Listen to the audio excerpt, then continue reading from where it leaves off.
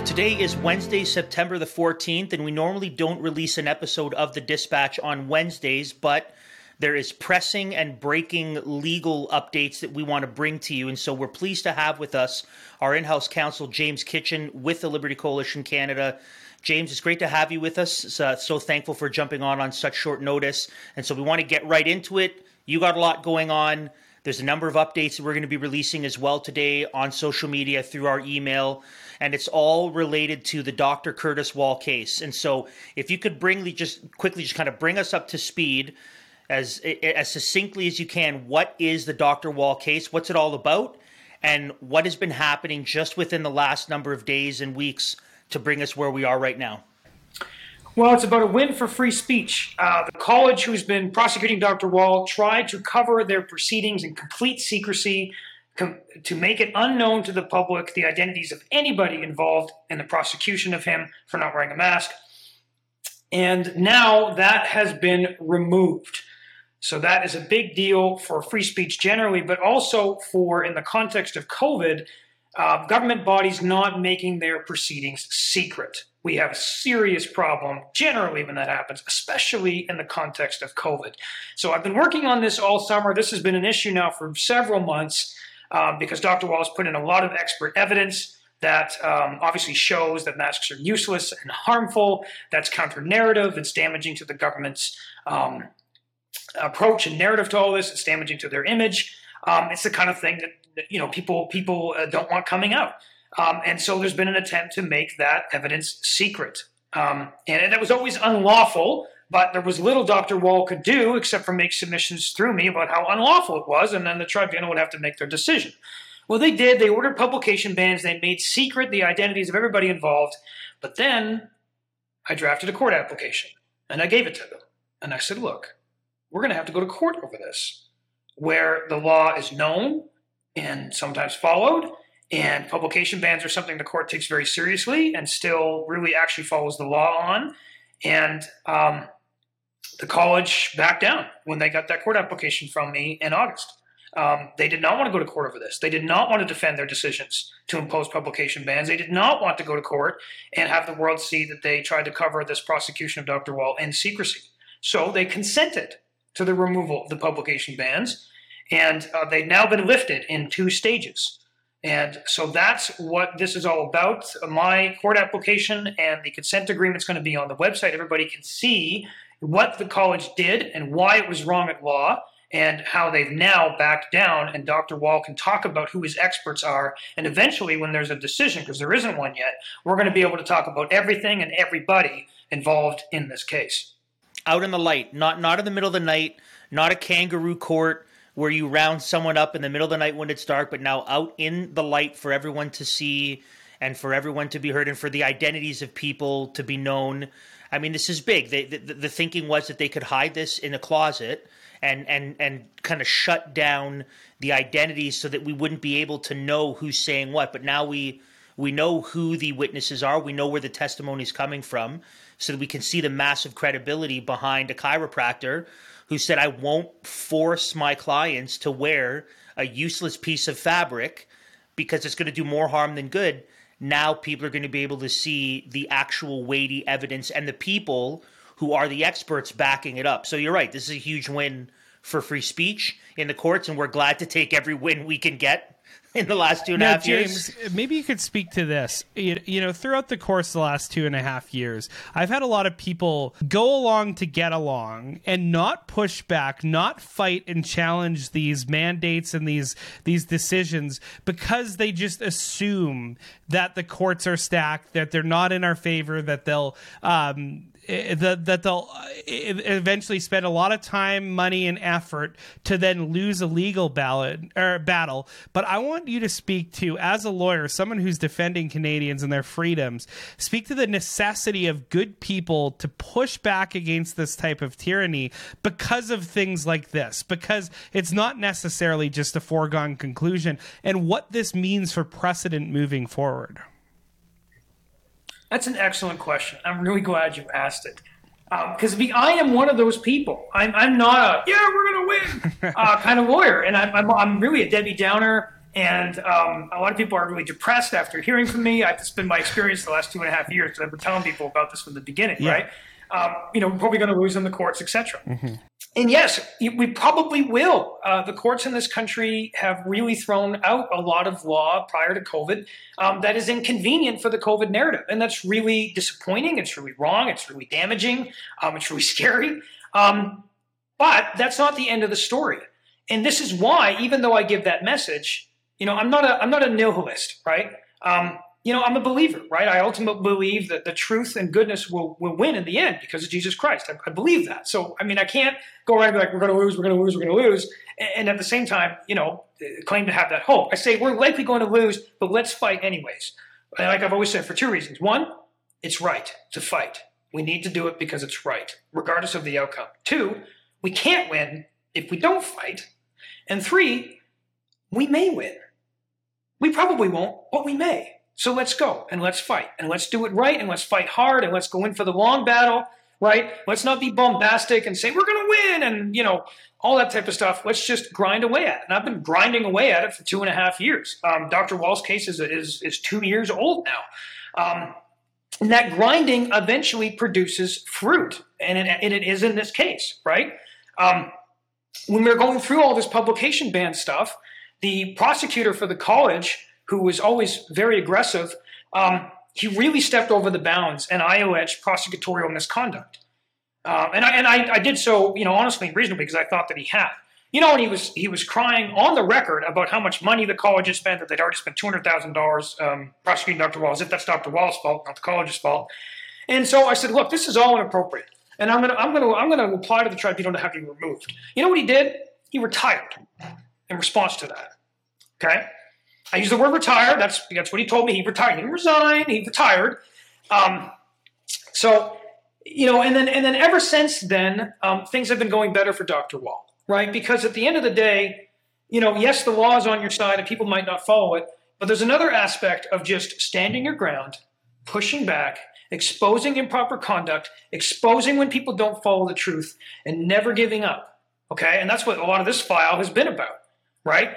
And now, even though there's been publication bans and all this inappropriate pressure and all this stuff, now the college is finally starting to be worn down. They're finally starting to realize, you know what?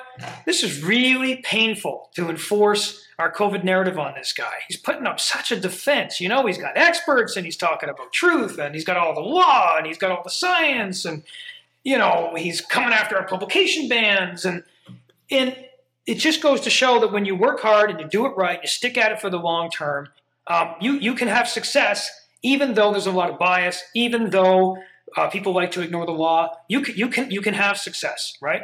And I want to encourage people with that because I often give that message of we're going to lose, we're going to lose, we're going to lose. But you know what? If we buckle down and we do it right, we might win sometimes. And truth is powerful. And when you come alongside and you believe in the power of that truth and you just keep plugging away at it, you may win in the end. Because if truth is on your side, you have that inherent advantage the whole way, no matter how much lousy stuff you're facing on the other side. So, yeah, I do encourage people to still use our system even though it's broken and to still hope for the best even though we face all these challenges because good things can happen if you stick at it. And we want our audience and we want Canadians to hear what you've said and understand the principle behind it, which is we need to continue to push back. We need to continue to fight.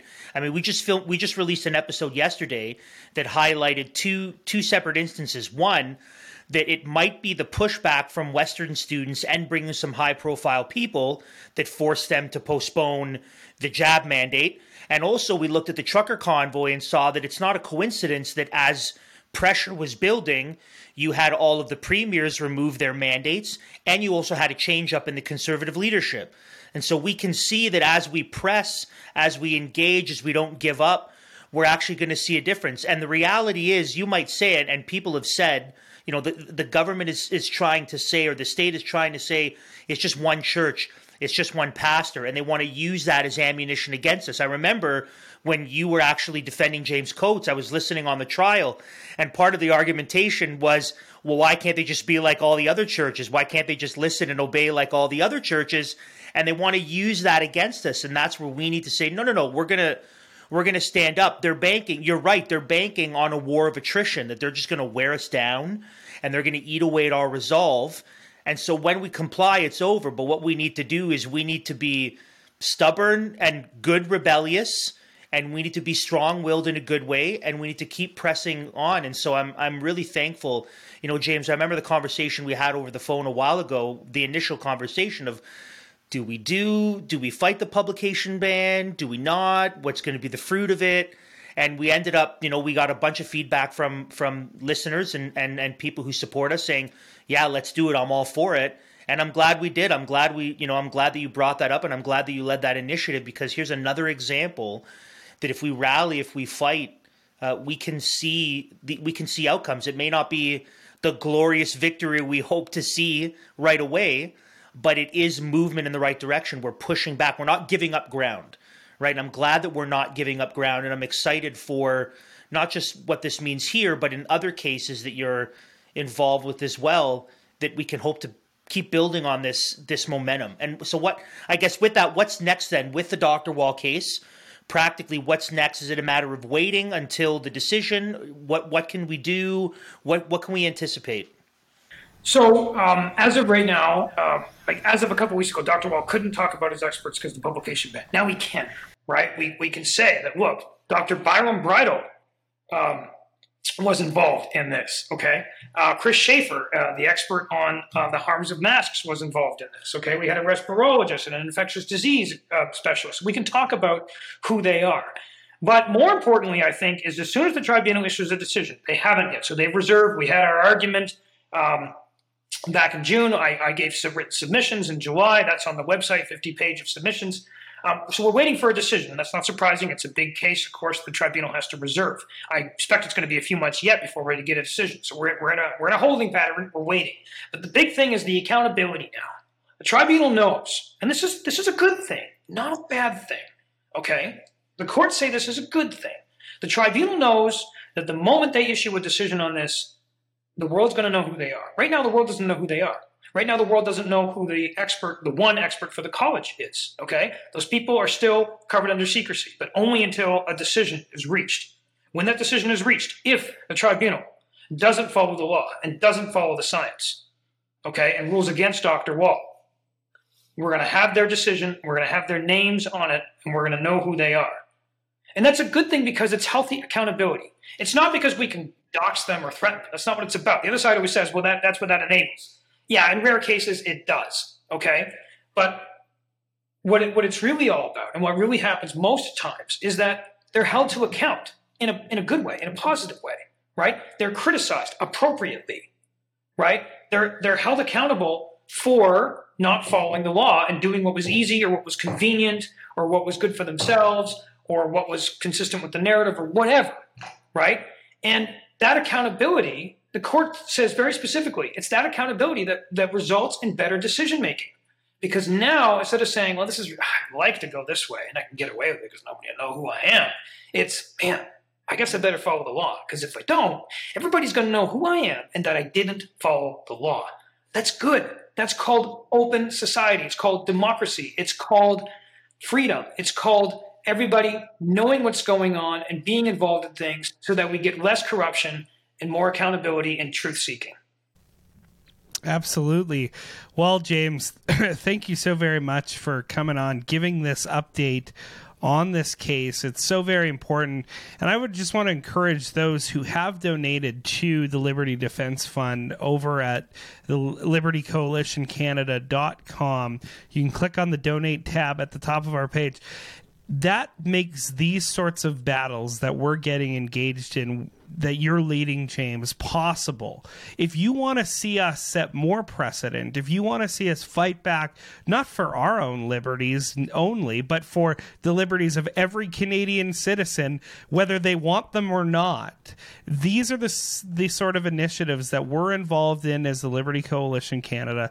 This is what we're striving to do, not only educate and inculcate these freedoms into you, our listening audience, not only to encourage you, but also to fight with you and to fight alongside you, because we're in this together. We need to unified with a unified voice, get together and push back against these things. Because, like James said, this hard grind, this long battle, this is all a part of getting the truth out there, and we need your help to do that. So we would encourage, if you haven't yet gone over to libertycoalitioncanada.com and hit that donate tab, please do. That helps us grow the institution and fight these fights. And if you have, please continue to support us in these battles. It is absolutely necessary, and you're as much a part of this win as James or any of us in the Liberty Coalition Canada. So we do appreciate your support. James, thank you so much for being on again. We love hearing from you, and we love that you're continuing to fight the good fight. Is there any more information before we wrap up, James, that people need to know if they want to know more about this case specifically, or more about what we're doing at the Liberty Defense Fund? I know some people don't, this isn't really their forte. I do encourage them to read the legal documents we have up on the website. They're there on purpose to try to get more knowledge into people's hands about how the legal system works, and about where the courts are at, and about what the law actually says.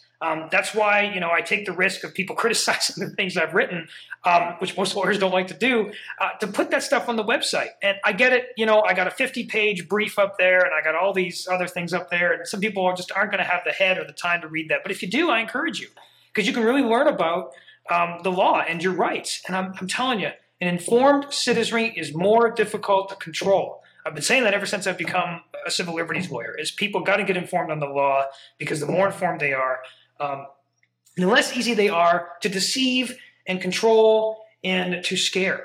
And I really would like to see that for more Canadians, especially Christian Canadians who have kind of checked out from the law and politics. You need to check back in. And, here's a lawyer who's willing to give you all the stuff that he's written, so that you can have a look at it and learn. So I encourage people to do that.